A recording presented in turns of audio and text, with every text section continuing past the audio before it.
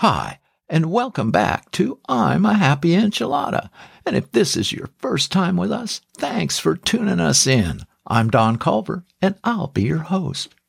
Now, the other day, I heard someone casually mention the path of least resistance. I hadn't heard that mentioned in years, and it caught my attention. I went online and did a little research, and here's what I found out. Geez, it can have huge implications in our lives, even though, at first glance, it seems like just a saying with little punch to it, but is actually a way of living. It's so subtle, you may barely notice the underlying structures in your life and how powerfully and naturally they may determine the way you live your life. Just to be clear, I'm not suggesting it is a character flaw. It's just something we're susceptible to by being human and something we should be aware of and steer clear of to ensure a more full and robust life. Now, here's a couple insights from author Robert Fritz's book, Path of Least Resistance. First, just as a riverbed determines the path of the water flowing through it, the structures in your life determine your path of least resistance, whether you are aware of these structures or not. Second, you can change the fundamental underlying structures, like engineers changing the structure of the terrain so the river flows where you want it to go. You can change the very structure of your life so you can create the life you want. Wow, looks like this path of resistance stuff is some serious business that can really affect our lives. So let's look at a few examples of ways of thinking that contribute to the path of least resistance. First, ethical failure. Taking the easy way, even if it's ethically wrong. For example, continuing with a business that its practices hurt consumers just because it pays you well. And next, lowering the bar.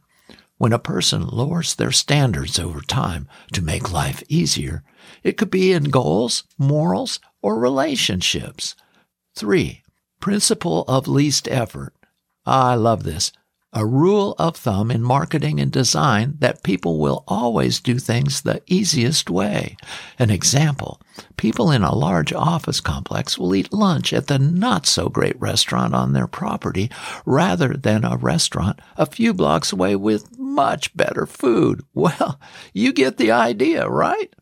You know, the definition of path of least resistance is the easiest way to a goal. Oh, man, for sure. Now, sounds like an obvious choice, except it can be problematic when your goal is so narrow you miss the big picture by doing things the easy way. A great example of breaking through the path of least resistance is the entrepreneurs today that have come in and disrupted industries that have had little innovation in decades.